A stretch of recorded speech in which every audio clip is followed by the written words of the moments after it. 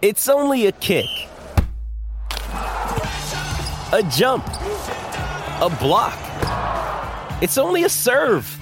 It's only a tackle, a run. It's only for the fans. After all, it's only pressure. You got this. Adidas.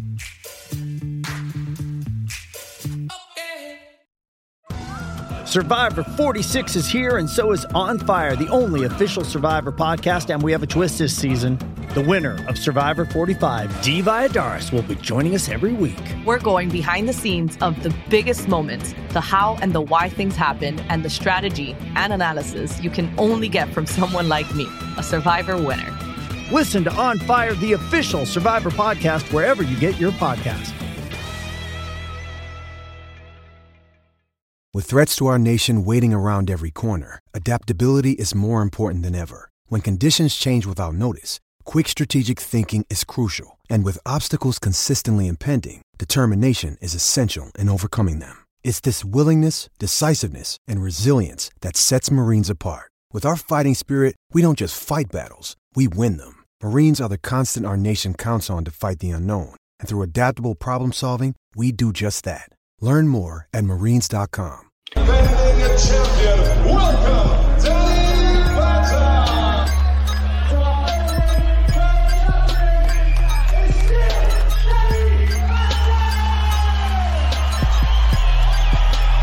Number one.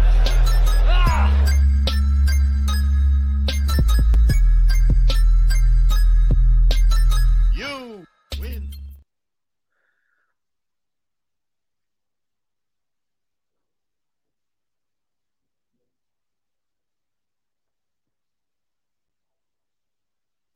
Hey guys, welcome to episode number 13, unlucky for some, of the Danny Batten MMA show, only on Ace Podcast Nation. I am your host, Sai. Here at Ace Podcast Nation, we have shows, content, and interviews on all sorts of subjects, from football to mental health to mixed martial arts to boxing, films and TV, conspiracy theories, as well as our unique series, My Story. We dropped episode number 2 of that on this past Sunday with former Wales international and Cardiff City and Arsenal defender Rhys Weston. We also have every Monday a live football show, which is the Andy Campbell show. This past Monday, after this show's, because this show drops on a Wednesday, I actually had Scottish international Kevin McNaughton join me as Andy was away on assignment, let's say. He was unavailable, so Super Kev joined me for a chat, which was a lot of fun. And we got loads and loads of content coming your way with lots and lots of different guests and fighters and all sorts of stuff. Today's show is going to be a little bit different because we obviously haven't got any current content to talk, but we wanted to keep up the momentum as such. We've been progressively getting more and more downloads each week, so we wanted to keep going. We didn't want to take a break. So we decided, right, we'll have a look at some retro content. So each week we're going to review UFC shows from our past. We're starting with UFC 1 today. We're going to talk about that, which was very interesting as it's not what it is today in many ways. And we're also talking Frank Bruno versus Lennox Lewis from, I think it was 1993, the Battle of Britain. And it was definitely a super fight at the time. But before I introduce my co-host, who provides all the technical analysis, I'd just like to say today's show is brought to you by Away Day Apparel. Away Day Apparel is a group of casually obsessed football fans looking to bring something different to your wardrobes. You can visit their website, awaydayapparel.co.uk. I'll put the links in the description, and I highly recommend giving them a follow on social media, at Away Day Apparel on Twitter and at awayday_apparel on Instagram. They've got lots of new things coming this year. That's exciting stuff for the next few months for the brand. They've got limited edition bobble hats at the moment. I believe there's 40 of each kind. So they'll be the must-have thing, especially with the weather in Britain being so up and down as well with that. And especially for viewers and listeners of Ace Podcast Nation. If you use the code AA Podcast Nation, all in lowercase, you can get 10% off all orders. And that's AA Podcast Nation, all in lowercase, and you get 10% off all orders. So, with no further ado, my co-host, the man who breaks down all the fights for us and gives his technical know-how, former Cage Warriors featherweight champion, UK MMA legend, Mr. Danny Batten. How are you, my friend? You know, I'm doing as good as anyone can do while they're trapped in their own home. It's weird, different. I'm so used to being busy and not having no time at home, which I complain about, and now I'm complaining about the opposite end of the spectrum. I'm in here too much. I want to get out. That's it. Everyone's going stir crazy now. I tried to explain to my son today, like, the last 2 days have been a bit of a struggle for us, but then before that we were doing all right and it was all okay. And I just said, it's so unprecedented. No one really knows what to expect. No one knows how long it's going to last. You've just got to take each day as it comes. And, you're going to get days where some days are harder than others. It's just, unfortunately, the way it is and the situation we're in. But I don't think it's going away anytime soon, unfortunately. No, I don't. I think it's here to stay for some time. I just hope it don't eat into how limited summers that we have here in the UK. So, yeah, when you say UK, I mean, this is typically across the world. So, yeah. Well, that's spot on. It's going on everywhere. Let's be fair. Typical of the British weather, in that as soon as you go on lockdown, it's blazing sunshine. We've had some lovely days. Typical, absolutely typical. That when you've got to stay in, the weather turns for the better. But there we go. So anyway, we're gonna try and switch off from the coronavirus and just maybe take people's minds off it, and we're gonna talk some combat sports. We're gonna start with Lennox Lewis versus Frank Bruno from 1993 at Cardiff Arms Park. Must have been one of the last fights at Cardiff Arms Park, because that was demolished not long after, and obviously the Millennium Stadium is there now. Yeah, of course, yeah. It rolls back some of my childhood memories when I look at it and I see the Cardiff Arms Park Stadium. What did you think of the fight overall? Yeah, I mean, I remember watching it at the time. Looking it back now, it wasn't quite how I remembered it. I thought initially Frank Bruno was on the receiving end all the way through, but wasn't so as I started looking back. But of course, I'm looking at it now from a more educated point of view. I'm certainly no boxing specialist, but I know a lot more than I did when I was a kid watching it. And I really enjoyed looking back at the fight overall. It was a good pace all the way through, very steady, I would say, but it wasn't one of those ball fests that you can get. So it's one of those ones that were, it was worthy of a good watch. You could certainly sit down and have a good old watch, and it would be entertaining.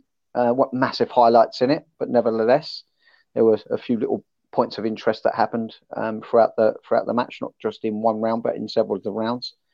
I really enjoyed it. Yeah. Yeah, I thought it was pretty good.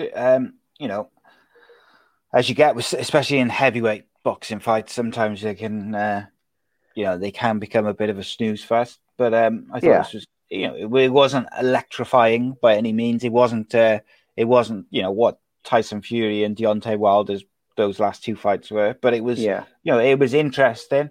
I've got it sort of playing on my screen now, and they did even going by the stats, the way they do their stats are completely different to what they do now. So the stat they used was average punches per round, the last two fights as an average.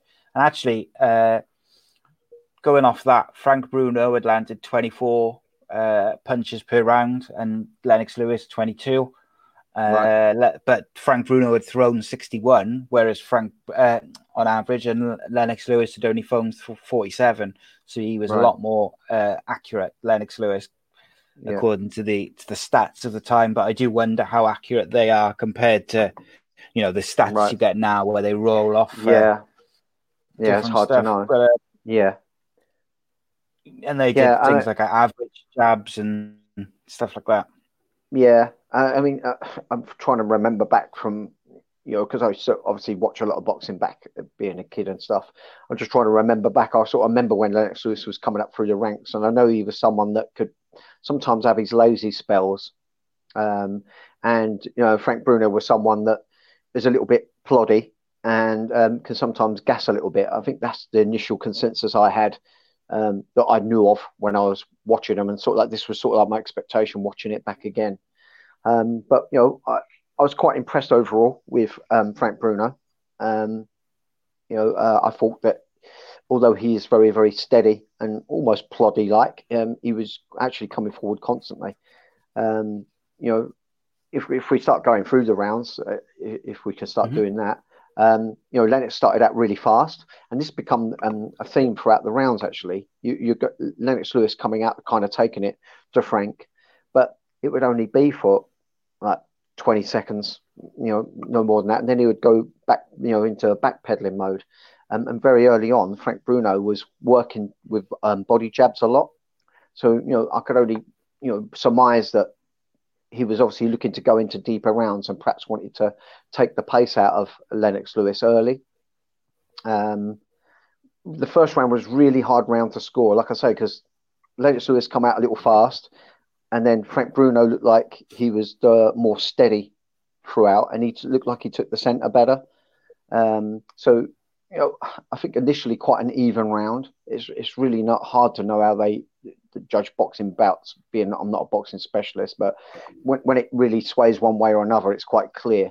But that was quite a hard round to initially score, and I think they can still score, because in MMA now we can't have an even round, can we? You've got to go 10-9 or 10-8 either way. But I think you can have even rounds still in the boxing, especially back then. And if I was going to be pushed or shoved to give it to anyone, I would have given it to Frank, purely because he had the centre of the ring. But it looked very, very even overall. And as a notice of something I observed was that they wrapped Lennox Lewis up to keep him warm. I don't know if you noticed that in between rounds, that they put like a blanket over him. That's something I didn't remember, and something that made me a little surprised.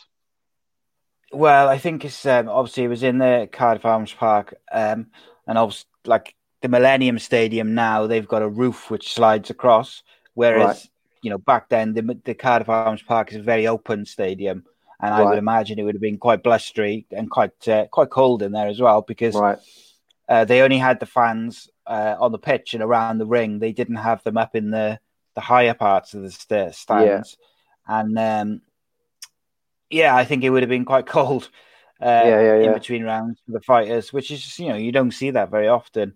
But I think you're right. The way you called the round, Lennox Lewis came out quite quick and sharp, and then Frank kind of found his feet a bit after the first couple of minutes and just took the centre of the ring. But obviously this is relatively early in Lennox Lewis's career. He's only about 4 years into his professional career at this point, and he doesn't look anywhere near as dominant as he did later in his career. But it was a massive fight for him, as a young man fighting someone of Frank Bruno's reputation and stature, experience as well. And also on the undercard of this, sorry mate to interrupt you. No, go on. No, go on. I noticed in the undercard of this fight, undercard of this fight, there was a very young Joe Calzaghe made his. I don't know if it was his debut, but he fought a 4-round fight in one of the really, really early fights in the card, which I thought was nice little being 4 rounds. Fact. Quite possibly would have been his first fight, being only 4 rounds in duration. Lennox Lewis though showed good footwork, I thought. Even though Frank was looking, once he settled, he was being, he was sort of going in. Lennox Lewis was the quicker on his feet, I thought. I absolutely agree with that. Definitely, in terms of style, because styles, you can make a lot of difference to the way the fighter wants to perform and and so on and so forth, both offensively and defensively. And one thing Frank, what we say, he's a plodder. I think it makes him look like a plodder because he's not like a pretty footwork guy, but he has really good balance though. He's quite very, short and stocky, isn't he? Yeah, he's got really sure-footed type of movement. But that also means you're kind of limited with your attacks. It's hard to be surprising with your attacks. You're not going to be able to float in and float out so much. You kind of like just got to dig through your shots a little bit. And the thing that always makes him look stylistically always the same in every fight is that because he doesn't have this floating footwork, he's not going to go in with like huge flurries like you quite often will see. So someone with really nice footwork, they'll hit a lot of single shots and then, so like the jab and move around and stay out. And then when they've got the energy and the time is right to do so, they'll come in and exert a little flurry and then get back out. Whereas Frank sort of like just have to chip and plod. He's always doing either jab, double jab, triple jab, double jab cross. It's all very simplistic stuff because, he's quite a well-built man and not someone who looks super fast or does lots of flurries. Never looked pretty doing flurries. So, I think that was a defining difference. Definitely both very stylistically different. Frank Bruno was coming in with a very high guard and you had Lennox Lewis with a lower guard. So, Lennox Lewis was relying on his defense and his attacks being footwork orientated. And Frank Bruno was relying on his defense being his gloves up by his head and sort of crashing through anything that Lennox had to offer. But in the second round, I really felt like, Frank Bruno was beginning to, take center up. He's warming up his timing and was catching Lennox. Lennox looked a little off balance. What we say about his footwork, I think sometimes he used to almost trip himself up a little bit. There was a couple of times when, his balance looked a little off. He's missing Frank Bruno's timing. I think maybe because Frank Bruno's not super sharp, I think his timing must be a little bit awkward because the shots that Frank Bruno were throwing were not particularly like surprisingly lightning quick, but they seemed to be landing quite often on Lennox. And this kind of surprised me throughout the second round. Like I say, I thought initially when I was going to look back at this that I was going to be seeing Frank Bruno on the receiving end predominantly because I just remember the last part of the fight. But I was really impressed with Frank Bruno. His work ethic was definitely there. He was, digging down, doing a constant work rate, really working his jab well to the body and to the head, and coming in with really good double jab and cross punch as well, which looked like it was gaining the respect of Lennox Lewis. And I would have given Frank Bruno that second round. Yeah, I think he definitely took that second round. And funnily enough, straight away in that the start of the second round, Frank Bruno catches Lennox Lewis with two jabs, like straight flush in the nose. Yeah, and that seems to, it doesn't rock him in any way, but I think it did shock him because just after that, his feet are a bit not in like his legs are wobbly or anything like that, but just he stumbled a little, like just sort of tripped over his foot a little bit, and didn't look as light on his feet as he had in that first round. As he was the first round, he was kind of dancing around a bit around the outside of the ring, whereas this second round he looks a little less sure of himself. And he even ties up Frank Bruno into a clinch towards the end of the round. But obviously Frank is a big boy, and if he hits you with a couple of punches, you've got to respect that. And I think he definitely gained the respect of Lennox Lewis in the second round. If Lennox Lewis thought after the first round that it was going to be, or even, before the fight, that he was going to come in and, dispose of Frank easily, then by the end of the second round, he knew that wasn't the case. Yeah. I think Lennox was a little surprised. I think it was more awkward for him than he was perhaps going to anticipate. But like you said, he was in the early stages really of his development still. I think Lennox Lewis improved and definitely proved himself to be the best in the world as time went on. But I think at this point, we're probably seeing Frank Bruno at his best. I think it's one of the best I've ever seen him look. And we're probably seeing Lennox Lewis not quite look his best because we know he's performed so much better and fought, more dangerous opponents after this fight.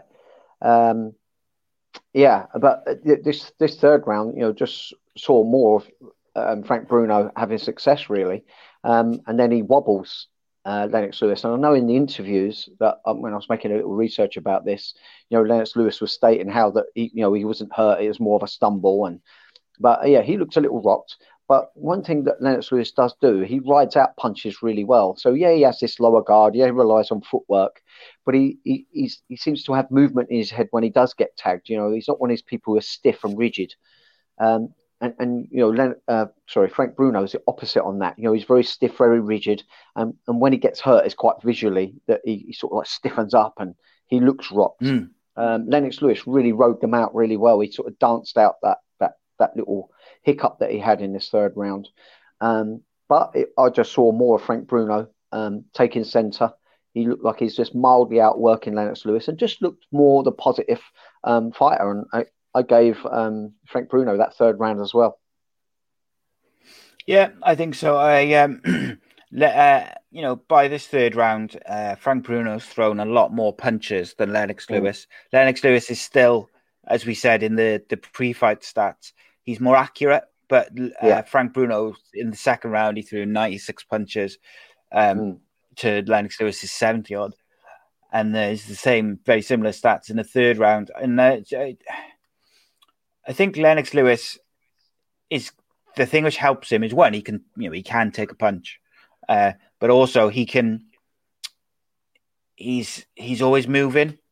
So, like you said, where he gets hit, his head's moving, but he's always on the move. He never seems to be stood in front of Frank Bruno for Frank Bruno to really hit him with a couple of shots. Lennox Lewis started that third round a bit better. He hit Frank Bruno with a couple of nice shots. I think it was a left overhand that got through. But Frank, like you said, technically was controlling the ring and controlling the space. He was making Lennox Lewis go where he wanted him to go. I'd very much agree with that. I just wish that if for Frank to have had more success when he appeared to have rocked Lennox Lewis, when he got him backed up, he got success with the double jab right cross, all long punches. I mean, they're really outstretched when they landed. I think it would have been better if he carried on flurrying with the straight punches, but he didn't. He went straight in with an overhook and sort of crowded his own work and got himself tied up, which was a shame because he just missed the moment a little bit there. I think he should have kept everything long. Well, I just, where it's playing now in the background, I just got to the bit where he rocked Lennox Lewis, and straight after he rocks him and he sort of snaps his head back a bit, he goes in and Lennox Lewis tries to pull him in for the clinch, and he's unsuccessful in clinching up. And Frank nails him with an uppercut in the clinch, and that lands quite flush with about a minute and a half to go in the round. And I do feel, looking at it now, as if with this minute and a half to go, Lennox Lewis does not look comfortable. And, if Frank could have really poured on the pressure, like you see for fighters doing, 2020, where, when they smell blood in boxing or MMA, they really go in for the kill, sometimes to their detriment, and they gas out or they, they get caught themselves. But you feel like if he had really pushed, because he's got Lennox Lewis in the corner now with a minute to go, and Lennox Lewis does not look at all comfortable. He's got him right up in the corner. And if he could, really, really get into it, I feel like he could have maybe, won the fight before early on, because obviously. Yeah, Frank just, unfortunately, he doesn't have that sort of flurry style. He doesn't have that, I've injured someone and that absolute killing instinct. He's clearly a big hitting man, but I think he does a lot of his damage with the one that he connects with. And I think, to try and chase it up, he doesn't have the best awareness to make combinations land once he's already done damage. Like I say, I felt like he crowded his own work a little bit. But nevertheless, it was a good round, and it was another round that went in favour of Frank, in my opinion.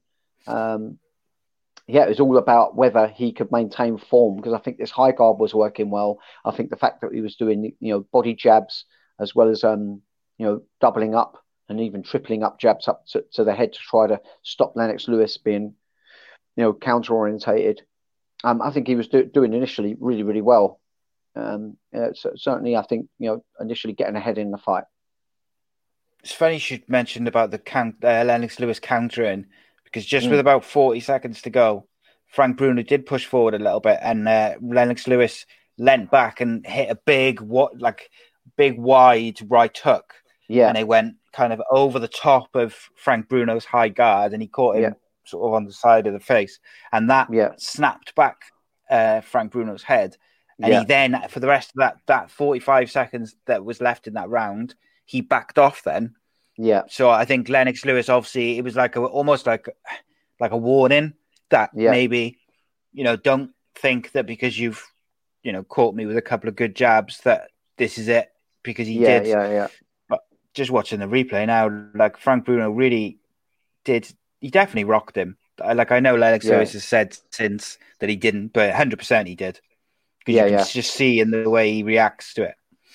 Yeah, I don't think it was hugely, no, it wasn't huge, like he was wobbling, but it was certainly something to have been built upon for that moment. But I felt like, Frank Bruno kind of like let that chance slip away a little bit and allowed him to get back in the round and back in the fight.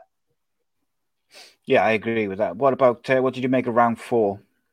Yeah, round 4, we saw Lennox Lewis come out quite fast. This is where I think he started to notice that it was a good thing to go at Frank Bruno rather than let Frank Bruno come forward to him. So he started coming out with really fast jabs, getting the jab crosses going.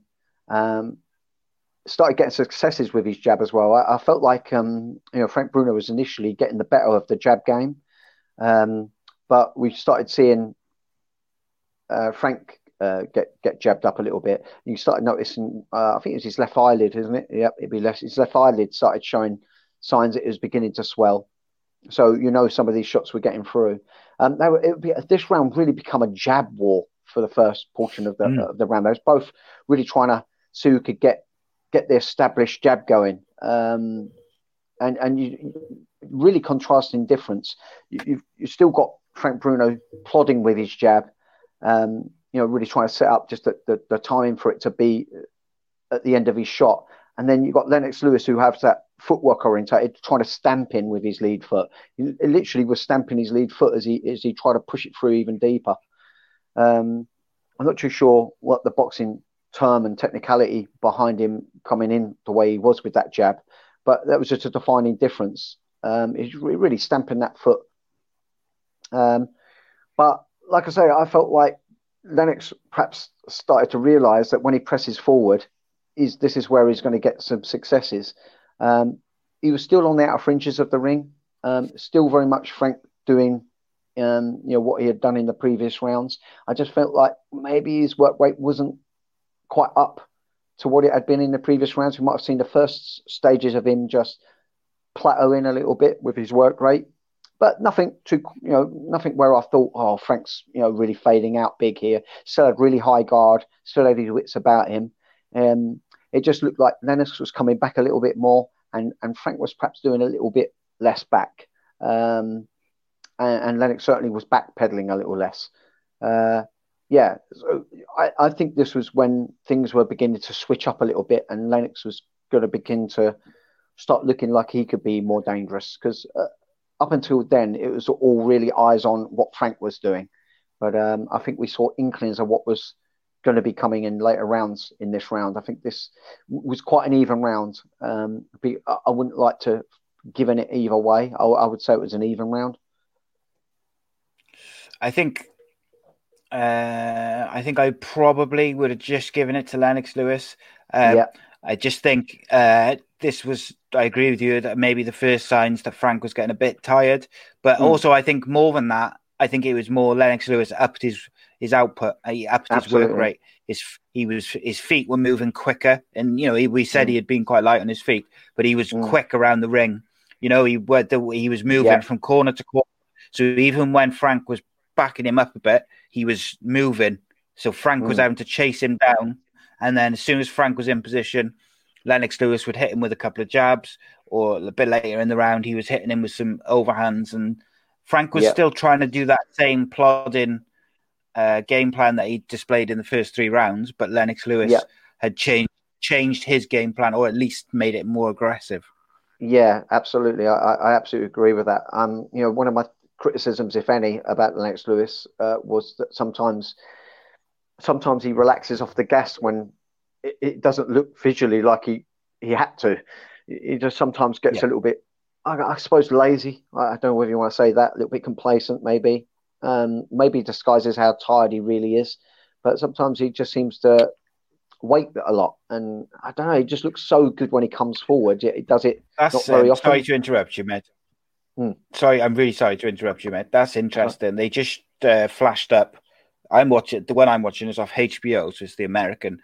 They just flashed up. It said Lederman's scorecard. So I'm not sure if that's one of the judges or if that's, I would have thought it's one of the pundits. And he's given every single round to Frank Bruno 10-9. Right. Okay. Which I found quite interesting because I think we gave the first 3 to Bruno, or maybe did we give one to first round to Lennox? Yeah, it's really hard, the first one. I personally Bruno, put even. I found it hard to judge, and then I put Frank again, taking the middle rounds. 2 and 3. Then Lennox Lewis round 4. I sort of like got Lennox taking the last rounds, but we're not boxing proper specialists, and for say that Frank run every round, I could see that they would give it to him because he was taking centre more. And I think he was slightly throwing more. Yeah, Frank Bruno's his left eye looks really quite swollen. Going into the round 5, he's starting to close up, and which shows that, like you said, Lennox Lewis's jabs were getting through. They were getting maybe through. That overhand right as well. Yeah, maybe so. But initially, this 5th round though, Frank Bruno, where you would normally see him fade, but he still looked good. He's come out looking sharp. He's Hands are nice and high. Yeah. He still had a really nice high guard. Makes him look safe from the potential really dangerous Lennox Lewis. You had Lennox Lewis complain as well about some cuffs around the back of the head.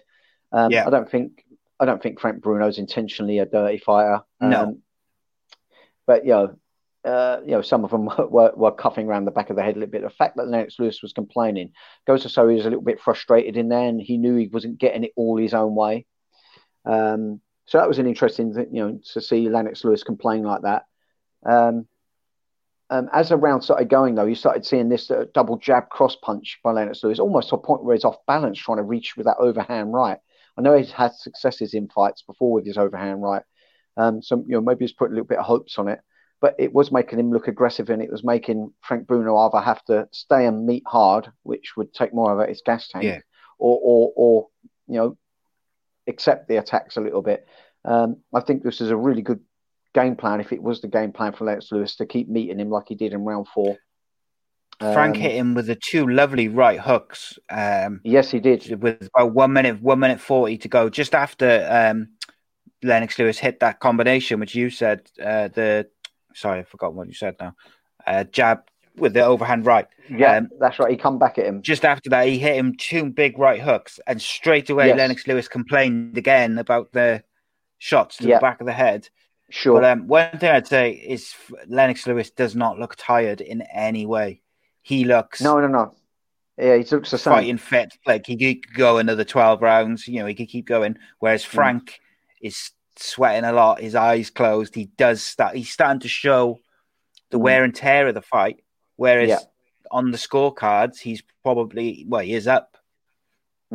So it's interesting, isn't it, how a scorecard is saying one way, but the damage and the fatigue is showing another. It's fascinating to watch. I was still really impressed. Like I say, I'd forgotten a lot of what the fight was all about. I just remember the end of it predominantly. But I was really impressed with Frank Bruno, because Lennox Lewis was really trying to establish before the halfway point that he was going to be on the comeback trail and start taking back these rounds. But Frank was really meeting him and started changing up his punching angles. He started looking for double body hooks. He had that bit of success, like what you said as well. Then he started catching Lennox with jabs again. And I was really impressed with it. Just like approaching 1 minute left in the bout. I I initially thought that this was really impressive from Frank, especially from fights that I know he'd had before, where sometimes he would his work rate would really plateau out by the halfway mark. It still looked like he was well in it. He still felt that he had the belief that he could win. And it was making for a really good round. I think this was one of the more interesting rounds because they both had successes.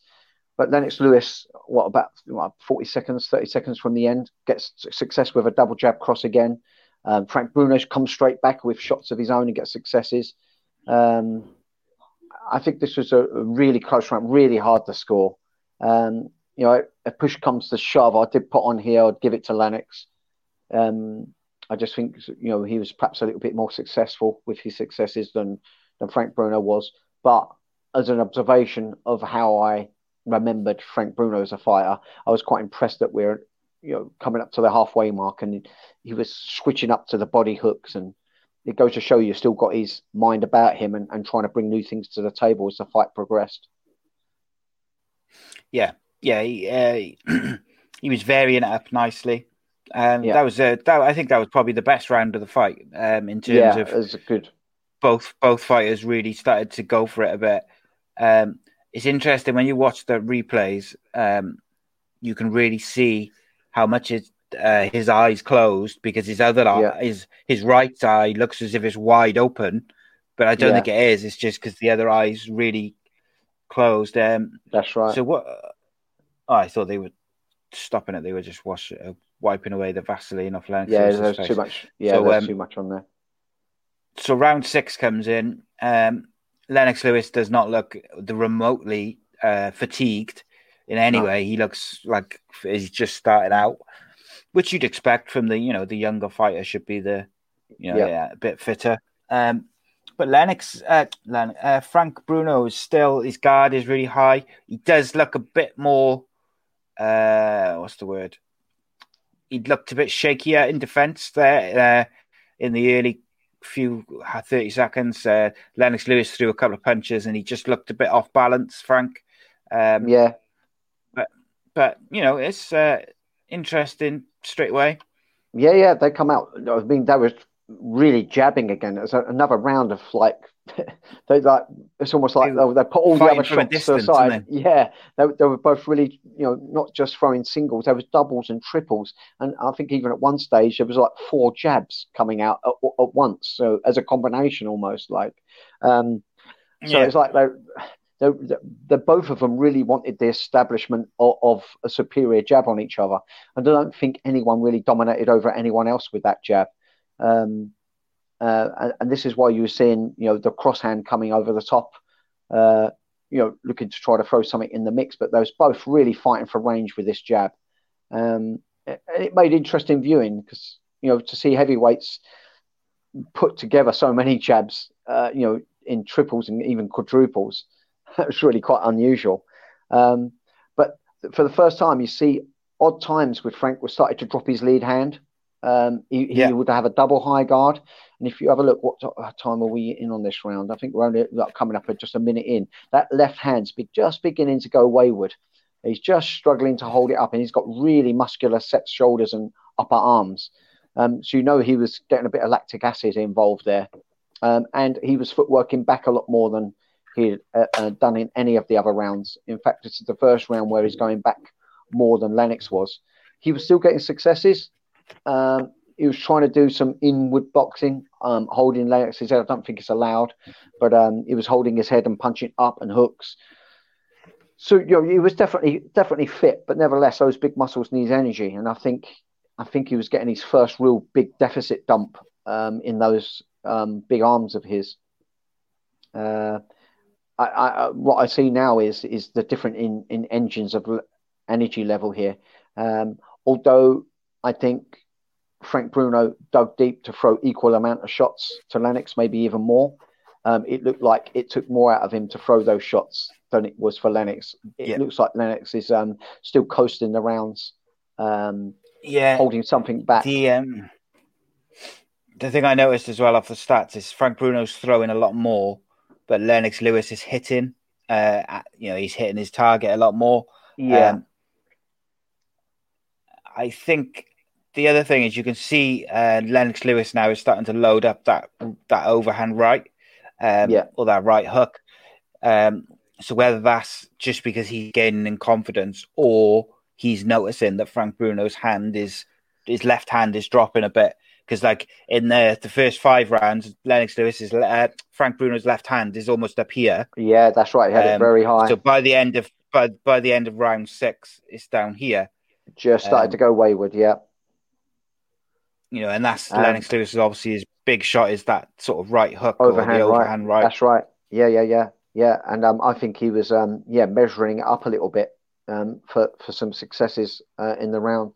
But you know, this start of round 7 saw Frank Bruno really coming out, and I think he just overrun himself here. This is why I was really impressed. I think this is why we've probably seen him at his best physically, because he was still fit. Although he was getting a bit fatigued in those big muscles, he still had quite good form. And he was definitely fit, because he really took it to Lennox. And I think this was to try to say to Lennox Lewis, hey, look, we're at the halfway point, just past, but I'm still ready to go the whole amount of rounds at a good pace. But he crowded his work again. If you have a look, he got some successes, and with the doubling and tripling up the jabs. Then he went with uppercuts and hooks. And I just think with those big, heavy muscles of his, he's never going to be fast with those hooks, and never going to be super powerful. And but Lennox Lewis is so devastating with his uppercuts. I think his uppercuts are some of the best that we've ever seen in heavyweight boxing. And he's just started nailing Frank Bruno, and it started looking horrid for him. He was literally measuring with one hand and then throwing the uppercut. Yeah, it was horrible. And I actually thought when the ref stepped in, I thought the fight was going to get stopped there and then. But they let it continue on. But it was a handful of shots, a little more than. And Frank was pretty much out on his feet. I mean, fair play to Frank to not fall over onto the canvas.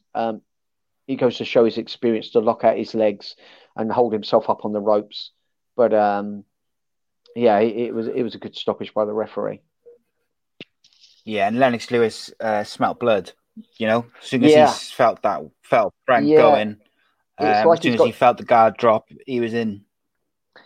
It's like he has more gears in his game. He has that footwork that can make you really dangerous. Because he can float in and float out. It just looks like he's just got different speed gear ratios, whereas Frank Bruno just doesn't have that. And when he did try to do it, that was the final undoing of him. Really, he really tried to pour it on, and do what was kind of needed of him to establish dominance, but he just doesn't have that style. He tried to open up, and it left his defense to be countered. And when he got countered, the gear change in Lennox was clearly seen. He stepped it up, and he didn't stop until that round was done. And it happened all too early in the round for Frank to be able to get to the finish line of that round and see through. It would have perhaps been good to see Frank, carry on doing what he was doing and having successes with, and maybe put energy in with those flurries, knowing that, hey, okay, look, I'm 40 seconds out from the end of a round. Right, I'm going to go at him now, and see if I can put a statement down on the round and on the fight.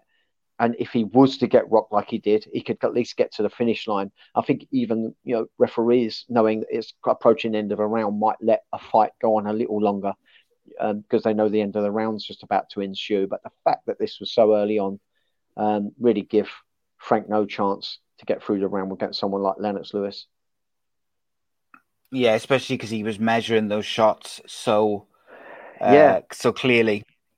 He was basically holding him where he wanted, and just unleashing it. So I don't think there was any way they could have let it keep going. Really, no. As tall and as rangy as Lennox Lewis is, I think some of his best work is his hooks and uppercuts. I think it's in close range. It's obviously great outward, don't get me wrong, but he had a much superior inward boxing game than Frank Bruno. And it showed. I mean, those uppercuts are utterly disgusting. They looked horrible. Nasty. Would take a normal man's head clean off. Really good performance. And we see Lennox Lewis go on and develop as a fighter and really become a dominant force. I would have loved to have seen Lennox Lewis have fought Tyson when Tyson was actually at his peak. Yeah. I I'm just sure feel we'll like, cover that fight, the Lewis Tyson fight. yeah. I But just wish it happened a few years earlier than it did. But yeah, I mean, Lennox Lewis is truly one of the greats. And Frank Bruno was one of the fighters that we all had in our hearts. I remember, my mum and dad would always watch these fights, and we'd sit down together and always watch them. And my mum loved Frank Bruno, so naturally, so did the son. So I always loved him, and I remember really rooting for him in this fight. Lennox Lewis is one of the greatest British boxers of all time, and this is early in his career, and I think that's why I found it very interesting to watch. Much like you, I thought Lennox Lewis had destroyed Frank Bruno, and it's only when you watch it back that actually Frank Bruno was ahead on the card. He was doing well, but he just maybe whether he tired or whether Lennox Lewis just became a more aggressive. But it's interesting to watch this learning curve for Lennox Lewis because he beat Frank Bruno in the end. The way he finished him was quite comprehensive. But he would have learned a lot from this fight, and his team would have learned a lot from this fight, especially those early rounds. I think as he started fighting, these high ranked fighters and beating them, it gave him an aura of confidence, and I think a confidence Lennox Lewis is a really dangerous opponent. I think we saw, him I wouldn't even say have doubts, but not know what he's up against truly when he was in there with Frank. He was still giving him respect. I think Lennox is at his best when he has no respect for that fighter, when he knows he's the superior guy. I think going into this fight, he was still learning, where he was in the rankings. I think Frank Bruno was actually ranked like number 5 as all-time heavyweight at the time. So not quite. Obviously, he deserved his right to be in there with Lennox Lewis, but I know there's always been an issue, isn't there, with boxing of them holding different belts and different things. But I mean, Lennox Lewis went on to shine brighter and brighter after this bout, and I just think this was. I think he started to really make roads of improvement thereafter this experience in there with Frank Bruno. Yeah, absolutely, mate. Absolutely.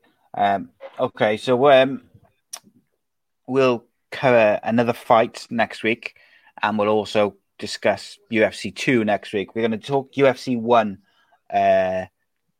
now. We're not going to go through it round by round and fight by fight. We're just going to we'll go discuss each fight, but without, really going into the amount of detail that we would normally. But first of all, I wanted to just say this is UFC 1 is a real early concoction of what the UFC is now. The tagline was "There are no rules." They, in fact, with very limited rules, but there was no biting or eye gouging, but you were allowed to pull hair, headbutt, groin strikes, and fish hooking.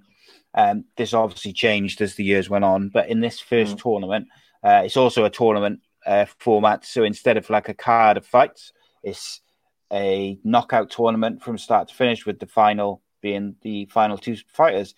There's no weight limits, so you can have super heavyweights versus flyweights or whatever it may be, which obviously again changed as the years went on.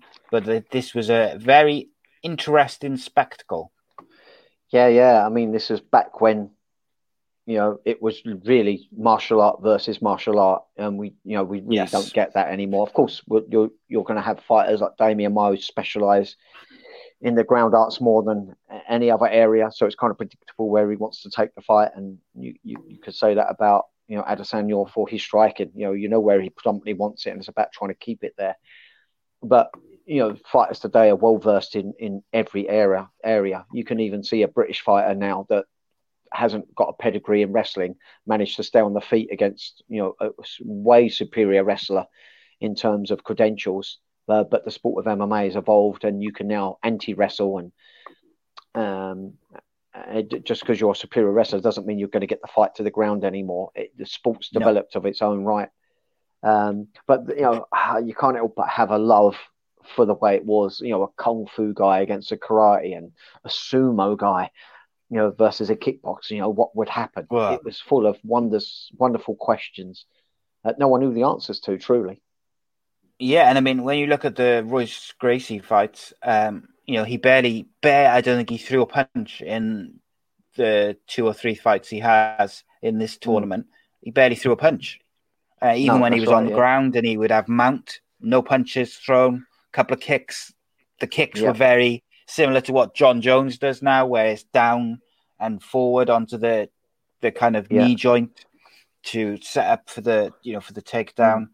There was also no doping probes at this time. There was no judge score. There was no time limits. The only way you could win was by your corner throwing in the towel, knockout or tap out.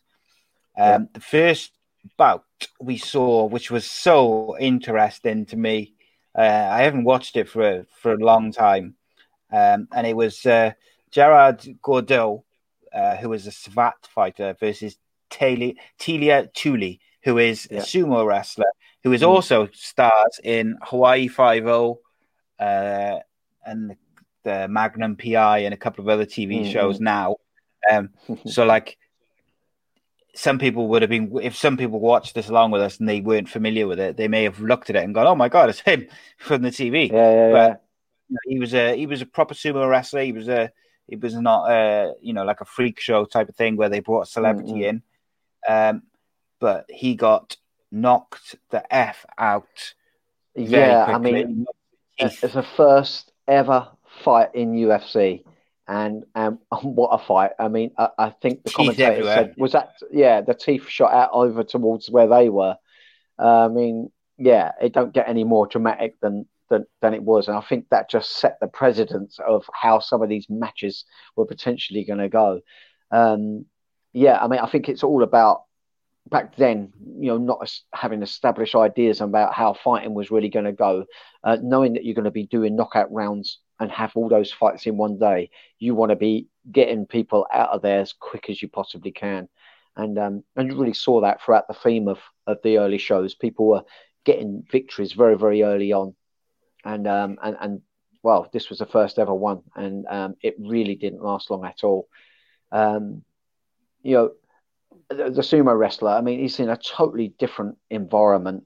You know, when you're fighting sumo and they're fighting each other, they lock horns somewhat, don't they? And they're pushing weight into weight.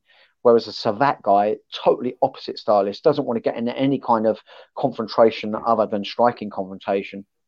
And the Savat guy did exactly what he should do, which is circle off center. He got driven back, and he backed away. I call it like a repelling magnet.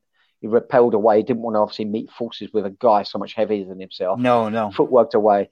The big guy being a big heavy lump, steaming forward like a sumo wrestler only knows how to do, steamed forward so far, he ran himself off balance, didn't he? Fell against the cage. Got cracked. Yeah, being a big lump of a guy, couldn't get back to his feet very quickly at all. Kind of looked like a tortoise trying to get back on his feet with no assistance, and got a kick to the face, an absolute brutal kick to the face. I mean, this Savat guy is like 6'6", and he's a big guy. And I don't know what people know about Savat, but Savat is actually a very skillful art. I was going to ask you actually. Yeah, where they kick with the explain what it is. Nearly all full contact fighters know that the only part of your foot you really want to kick with it is the under part of the foot with the heel, the side blade of the foot with the side kick, and when you do teeps, you do it with the under tray of the toes. You know, they could do their turning kicks. You know, where we would normally do, say, like a roundhouse kick, we normally always land with our shins. But Savats don't. They bend back the toes and they'll kick with the foot all the time, just the foot. So they have super precision. They're really quite athletic and acrobatic in their approach as well. It's a real devastating striking system. Some of the best strikers in the world will come from the Savat background. I think it's a bit of a dying art now. You don't hear much about it, but you know, if you know you're coming up against a proficient Savat guy, well, give them some respect because they're brutal martial artists. They really are, and it was kind of demonstrated very, very briefly there. But that was one kick. Good night. It was all over. The thing is, like that Telia Tuli, you know, his only way as a sumo wrestler, his only way to win was going to be getting on top and beating them into submission from like a ground and pound, where they literally can't get him off because he's so big. Whereas, you know, some of the other guys had a bit more about him. So he had to go forward to get, you know, he wasn't going to sit behind his jab or anything like that. But, you know, I know that they didn't have that technique at this time. But what I mean is, like, the only way he was winning was to get on top and use his weight. Yeah, and you he think so. Got caught by a brutal kick. It was weird, though, because they stopped it as if they were stopping it to let him get cleaned up, and then they were going to start again.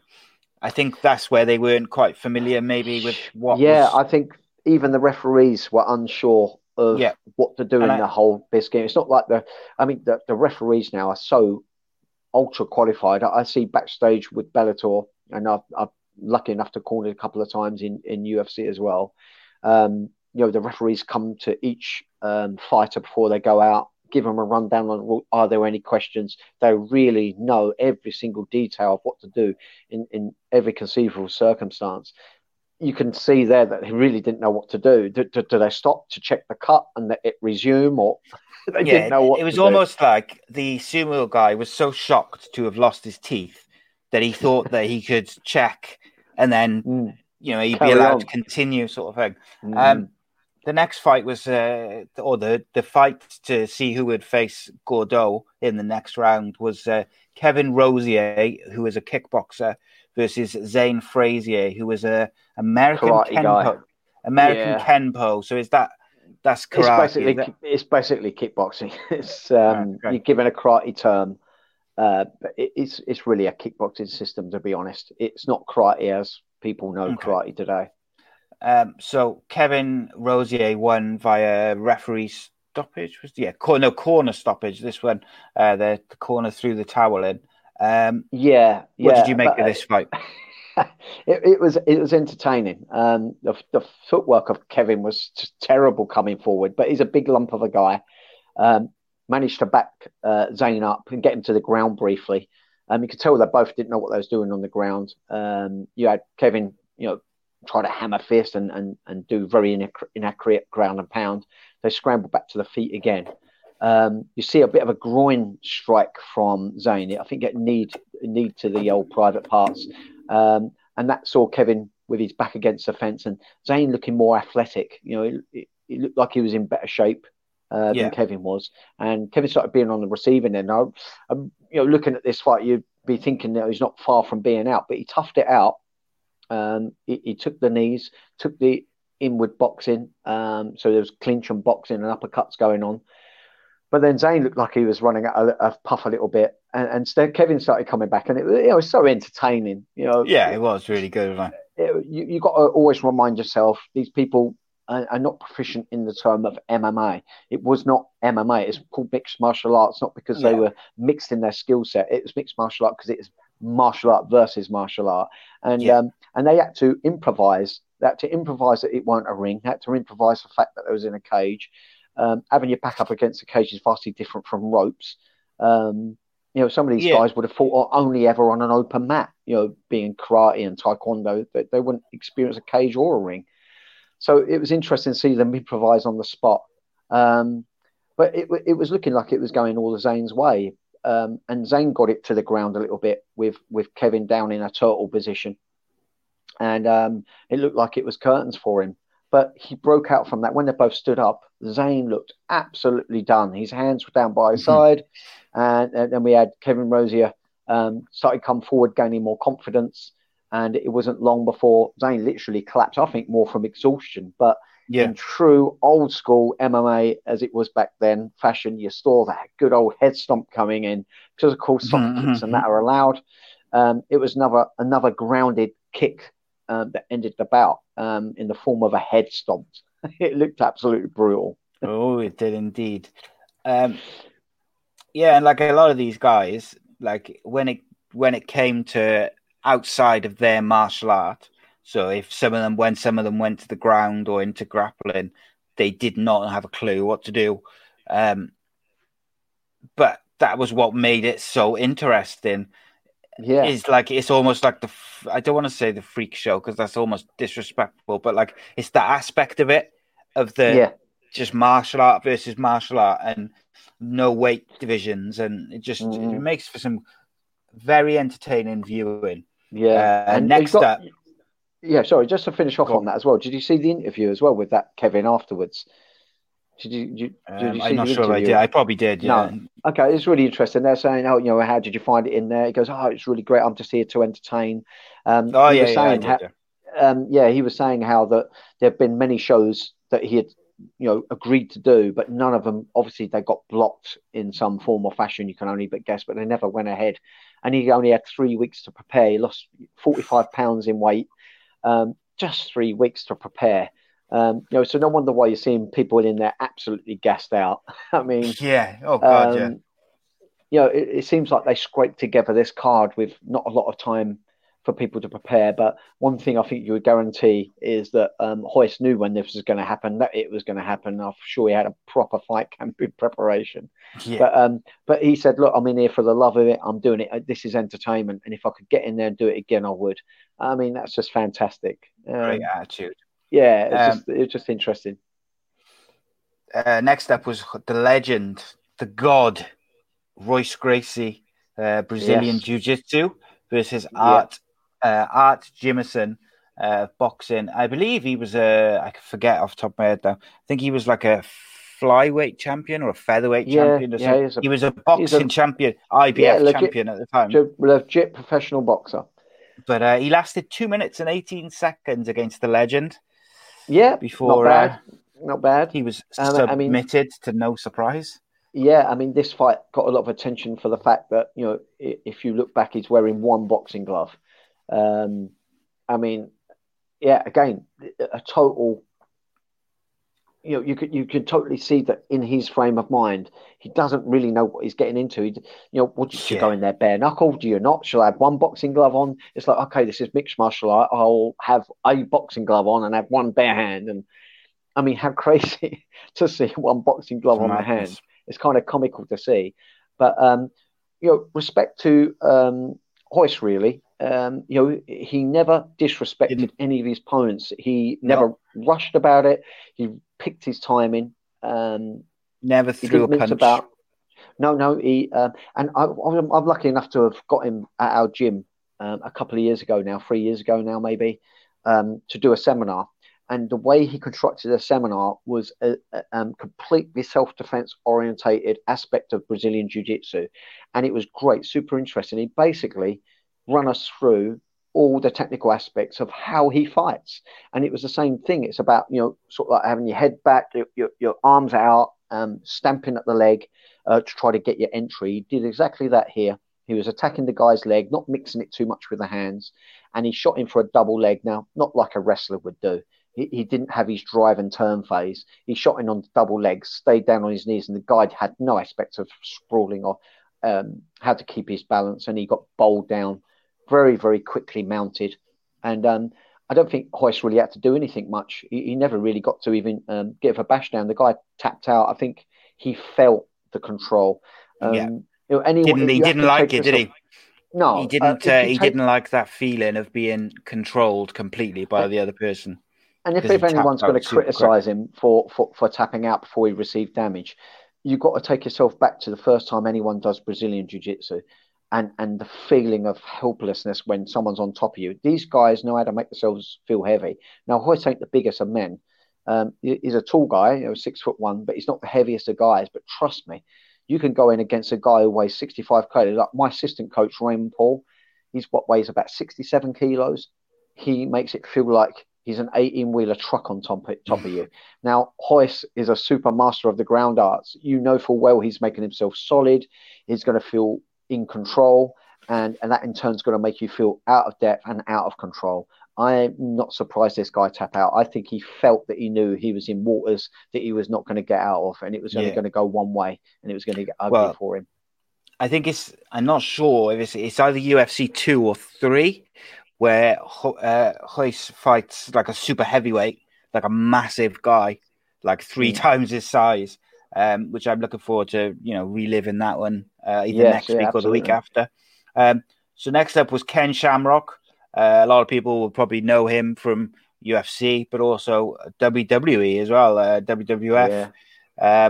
He's a shoot fighter in this, and he is probably, outside of Royce Gracie, the closest thing to a legit UFC fighter at this stage. And he obviously went on over the years to become a decent fighter as well, with submissions and striking. Patrick Smith, he was fighting, who was a Taekwondo expert. Ken Shamrock won via submission, 1 minute 49 via heel hook. And a horrendously dumb one. It was nice. It was nice to see, though, just to see like some sort of technical submission. I mean, he ended up becoming a pretty good submission artist in the big scheme of things. We wasn't seeing his submissions as good as they ended up developing into. But he took Patrick Smith. He got a double under. He's got waist control on Patrick Smith, put him down really early. Patrick Smith used a closed guard. Looked like he knew to be dangerous with his elbows in that closed guard. But Ken Shamrock was well versed in preventing that. It always looked like he was going to sit back for this leg lock. I think he knew nearly everybody in there is going to be vulnerable to a leg lock. And he went back for it. But he went back for it in a really unusual way where he scissored his legs round the waist of Patrick Smith to set up the leg lock, which is a really strange way about going about it, even for old school methods. Yeah.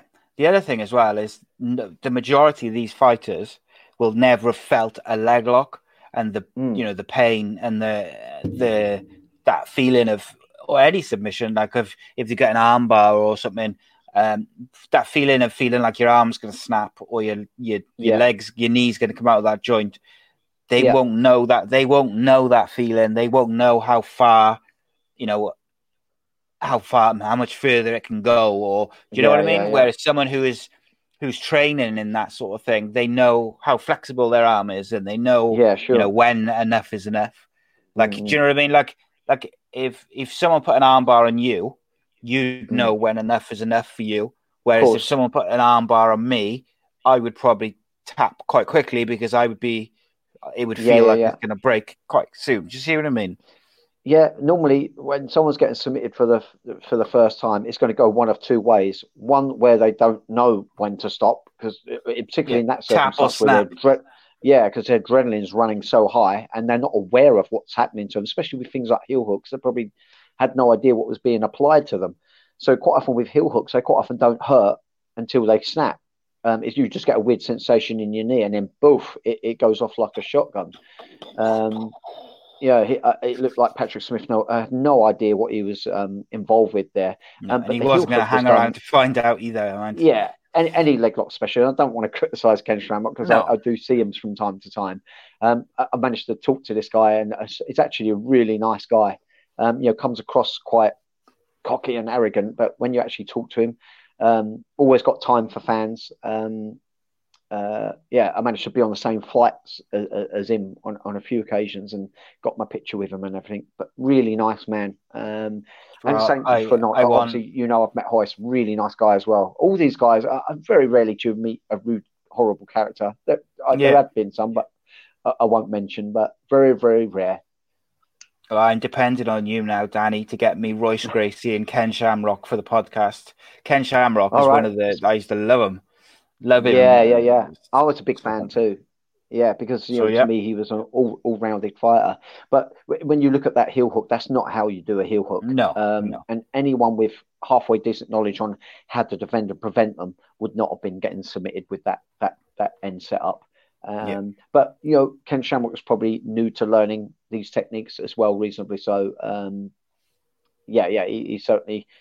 He knew bits about the submission, but not all the finer details because his legs were totally in the wrong position here for it.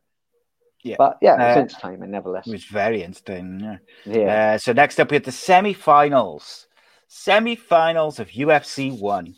The first semi-final was Gerard Gordeau versus Kevin Rosier. Gordeau, the Savat fighter, Rosier, the kickboxing fighter. So we thought this is going to be a striking fest if ever there was going to be one. And Gerard Gordeau won by corner stoppage in 59 seconds. Yeah. I mean, with all the other fighters that we'd seen, none of them looked that good as strikers. But Gordeau is clearly a skillful savate fighter. He was, doing the jab and the round kick.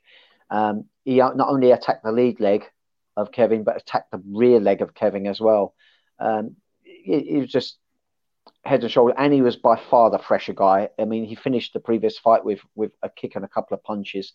Poor Kevin Rosie had quite a war on his hands. He had the longest fight of the whole tournament. Yeah, he did 4.5 minutes, something like that. And as we knew from the interview that we spoke about, we knew he only had 3 weeks to prepare, so he's absolutely exhausted. He'd given his all already. But again, it was another grounded kick finish, which was the theme of UFC 1. It was another stomp, but this time to the body. Yeah, I was going to say, didn't he have a broken hand as well? He had trouble with the hand, whether it was broken or not. I know the commentators were talking about it. That it's possibly a broken hand, but he did use it. So I imagine if it was a broken hand, he wouldn't have been using it at all. But he did use it. Possibly he had a wrist injury or something there. Who knows? But he looked good. He looked like a legit good striker in there. Yeah, absolutely.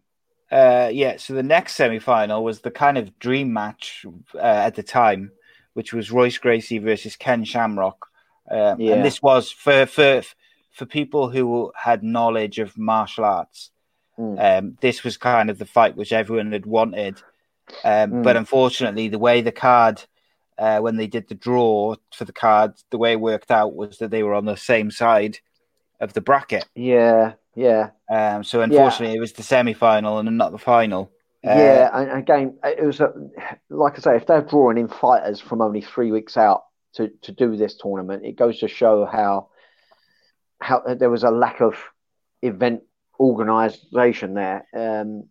I think they were trying to. I think the problem was they were trying to find somewhere which would allow it to go on.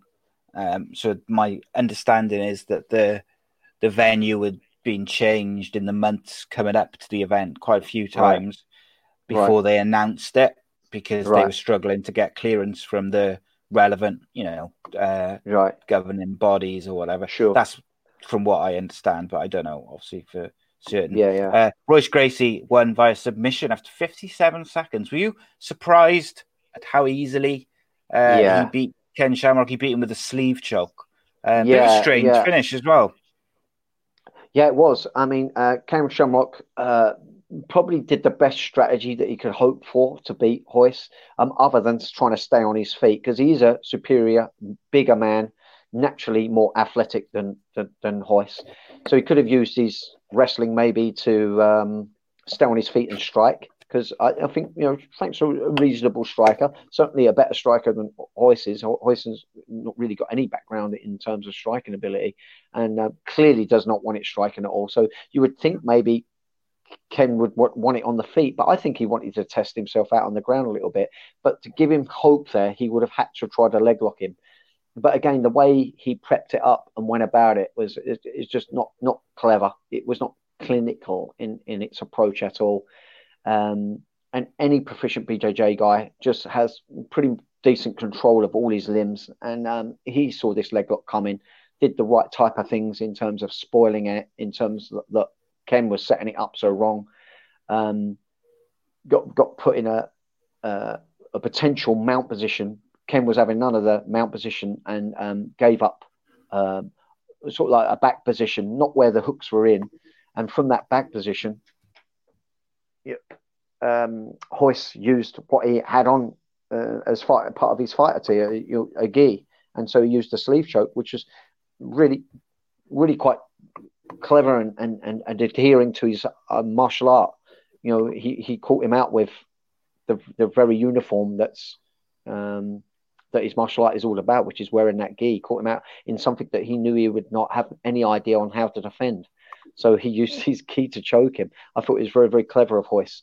I think had he tried a normal guillotine, had he tried a normal armbar, a normal triangle choke, that could have really dragged the fight out. I think Ken would have had athleticism and some know-how on how to defend those, and it would have dragged out to be a longer fight. But the fact that he went for something which incorporated his gi was a clever move and a righteous move that got that quick finish. Really clever for Hoist to do that. So, Daniel, I wanted to ask you a quick question. Do you think they should have made all the fighters wear the same style of no. Yeah, equipment? no, I don't. Or do you think it adds to it that they were able to wear their own martial arts? I think back then it really was martial art versus martial art, and if you're a judo guy, you're all about being able to use your own gi or your opponent's gi. Okay, so you could go up against someone without a gi. It doesn't mean you can't use your own gi, like we saw with Hoist. So absolutely, as it was back then. I mean, MMA now is a sport under its own set of skill sets now. So I kind of get it. The organisations limit it. I do think there is room out there for an organisation to still keep it potentially, for a stylist to want to keep his gi uniform on. If it's deemed safe to do so, as long as no one's, it's not going to create danger in any way. For instance, you can't have a stick fighter going in saying, well, I want to have my sticks with me. I kind of get that. But I think, if a judo guy that wants to stay true to his roots and wear a gi because he feels that it's going to give him something that's going to give him an advantage to put it where his style is more suitable, I think they should allow it, to be honest. It's like the wrestling boots. I think, you should be allowed to wear your wrestling boots. Okay, so you're not allowed to kick to the head if you do wear them. But I think they should allow it, but they don't. Maybe there are more complex reasons why and health reasons why they shouldn't. I can't see from a personal perspective on why that would be. But I think whatever's your uniform, you should wear. It should be your decision to. Cool. Okay, so the final of our first week of covering the retro UFC tournament, UFC number 1, the final. Yeah. Gerard Gordeau versus Royce Gracie. And Royce Gracie submitted Gerard in 1 minute 40 using a rear naked choke. I got to say, I was very happy to see a nice rear naked choke.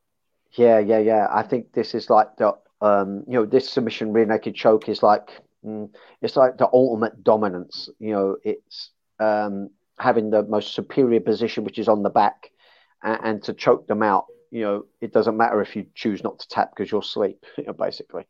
I mean, it's full expression of dominance. It really is. And we know Gordeau's potentially really dangerous. So Hoyce had to get in. He had to stay in. And he was like a sucker fish. Once he got to him, he just was not letting him go. And he did a really nice little outside leg trip.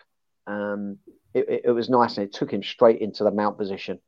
And for that mount position, I think just the threat of what potentially could have happened in terms of damage to his face made Gordeau turn. And you turn your back on a jiu-jitsu guy when you're not a jiu-jitsu guy, it's not going to be long before you're potentially unconscious or tapping out. He chose to tap out, and it was over very, very quickly. He made short work of a very dangerous opponent. Indeed, he did. He was very dominant, and Royce Gracie was the winner of UFC 1. So next week, myself and Danny will be talking UFC 2, which was a 16-man tournament, which I'm just going to read out, not the names, I'm going to read out some of the martial arts, which were of the 16 men. So you had ninjutsu, which Danny's now going to tell me what that is. Ninjutsu, well, you all heard of ninjas. So basically, a ninjutsu, I actually trained a little bit of it over my years. I trained with a couple of ninjutsu guys, and they do have some weapons involved with their arts as well. But basically, it's a fairly complete system. So they have their striking, they have a form of takedown, and they have elements of ground aspects too.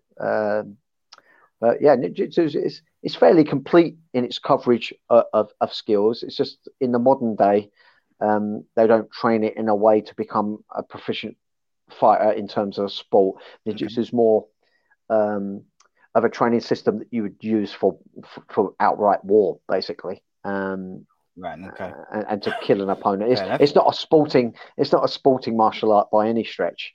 That's Yeah. okay. So what else we got? Karate, obviously we know that. Taekwondo, karate, Wing Chun. What's that? Yeah, Wing Chun. Well, if everyone knows about Bruce Lee. Bruce Lee started out with Yip Man, who was very proficient in the art of Wing Chun. Again, it's something I've dabbled with. You'll see people use the wooden dummy to condition their forearms. And there's training techniques like sticky hands, where you put wrist to wrist and you feel movements. You can pretty much close your eyes and do it. It's an unusual striking form. Again, you won't see it being used in any combat sport today, really. But it's really interesting research to look it up about it. But Bruce Lee's would have. You would attach the most famous name IP Man films, isn't it? Yeah. So what else we got? Sambo, which I know that one. That's like a Russian martial art. I can't remember what it's based on, but it comes from Russia. So I know that much. Yeah. That's a pretty realistic training system. You know, they're legit good. Someone's good at Sambo is good. Now we're going to test you. What is San-Soo? San-Soo. Is this was this the one that Joe San? Is it Joe San who represented that system? Sorry, let's have a look. No, it was Thaddeus Luster. San-Soo. Okay, no, I don't know. By the looks of it, the full name is Kung Fu San-Soo. Oh, so okay. I'm assuming no, like I wasn't aware. I know that Joe San come up with his own, but I think he come along maybe in UFC. Right, okay. So, do you remember that Joe San? He ended up. I think he's in prison now. I think he's in prison for murder or something like that. But he also starred in a film or two. He fought Keith Hackney. Oh, right, okay. Yeah. But as we go through UFCs, I could cover a little bit more knowledge about him when we get there. So as we got some Muay Thai. Oh, my page has gone off now. But yeah, there's lots of different martial arts in UFC too. There's some interesting bouts and fights, which I'm really looking forward to watching and talking to you about, because the one thing, one of the very few good things to come out of this lockdown has been that we got to cover some interesting and some classic fights. So we talked UFC 1 and we talked Frank Bruno and Lennox Lewis, which was really enjoyable. Next week we're going to talk UFC 2, and JD sent in asking us to cover, because I asked people to send in if there was a particular fight that they wanted us to focus on, whether it's boxing or MMA. Then we would cover one fight per week plus the the UFC card that we're on for that week. So obviously next week we'll do UFC 2, and they've asked us, JD's asked us to cover Kazushi Sakuraba versus Royler Gracie from Pride 8, which if anyone has ever seen any Pride, they are fantastically wild Pride shows. Yeah. Just for you guys, if you want to watch these shows, so you can kind of go along with us, you can find the Pride shows on UFC Fight Pass, and obviously UFC 2 is on UFC Fight Pass as well. And yes, that's the show. I have really, really enjoyed that, Danny. I've got to say. Yeah, it's a good bit of fun going over old school. Yeah, and we had a little taster into what like the watch-alongs will be like, because we both put the boxing on, to watch as we were talking about it, and basically that's what those watch-alongs will be like. And if this lockdown does, drag on into a long period, maybe we could do like a watch along one night in the week. We'll do we'll pick a UFC card or something and just chuck it on there, and we could always do like a watch along just to pass some days in. So we talked UFC 1, which was called UFC 1 The Beginning. Next week, UFC 2. Yeah, no and way UFC out. 2, it was a videotape. I was with my first girlfriend. We had nothing to do one evening, so we went to Blockbuster Videos, and I remember seeing the video because I think I covered this in the podcast that we had originally done. But yeah, I picked that as a movie, thinking it was a movie, and it ended up being this UFC 2. And I was thinking, crikey, that looks really real. And of course, as it's playing out, I'm like, "What the hell? This is real. I can't believe it." I remember showing him. Yeah, I remember showing my dad some of the fights. I'm like, "Dad, look at this." And he goes, "Oh, bloody hell, son!" I said, "I want to be a world champion in this." And of course, he does what he normally does. When I used to give him many of my ideas, he was like, "Oh yeah, all right, Dan." But yeah, you became a world champion. Yeah. Years and years later, I ended up doing it as a professional sport. But yeah, a little bit of featherweight champion of Cage Warriors, yeah. Yeah. So UFC 2 is some facts. UFC 2 also they extended the tournament to 16 men.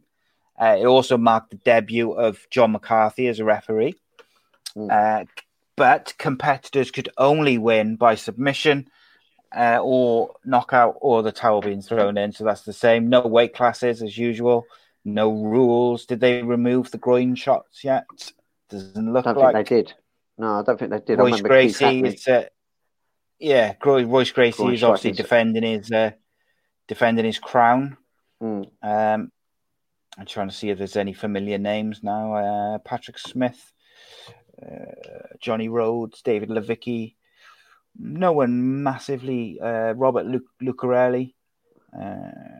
No one that's Scott Baker, Royce Gracie, Minoki Ichichara. Can't see anyone who would stick out name wise, but obviously, you might be more familiar with a lot of them. But I've got a list of the finishes, and the finishes look a lot of fun. I've got to say, there's KOs, there's guillotine chokes, there's lapel chokes, arm locks, triangle chokes, KO. Oh, that's going to be good. Corner stoppage. Cannot wait. Danny, thank you for joining me again, my friend. That was great fun. Yeah, my pleasure as always, Si. And guys, we'll see you next week. You can find me on Twitter at ACEcast_nation. You cannot find Danny on Twitter because he's not on there. You can find me on Instagram at the same at ACEcast_nation. Please subscribe to the YouTube channel, youtube.com/ACEpodcastnation. That's the best way to support the channel and the podcast. And check out all the various stuff we've got on, at least 3 shows a week. In this lockdown period, it'll probably be more like 4, maybe 5 some of the weeks. Got loads of shows coming up with Robbie Regan. Shows coming out soon. Former world champion boxer. I know I've got some Cage Warriors fighters coming on, a UFC fighter coming back on. Plenty of stuff to keep us going. So, guys, keep an eye on all our shows, and we will see you next week. Cheers, Danny. Yep, cheers, Sam, and thank you, everybody, for listening. Indeed. And spread the words, tell your friends, help us keep growing, and maybe one day you will get the massive prize that was £60,000 for winning UFC 2. Defending champion, welcome, Johnny Batten.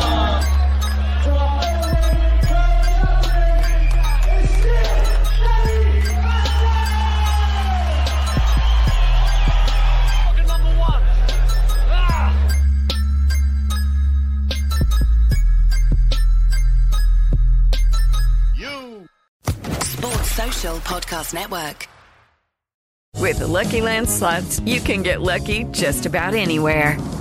This is your captain speaking. We've got clear runway and the weather's fine, but we're just going to circle up here a while and get lucky. No, nothing like that. It's just these cash prizes add up quick. So I suggest you sit back, keep your tray table upright, and start getting lucky. Play for free at LuckyLandSlots.com. Are you feeling lucky? No purchase necessary. Void where prohibited by law. 18+ terms and conditions apply. See website for details.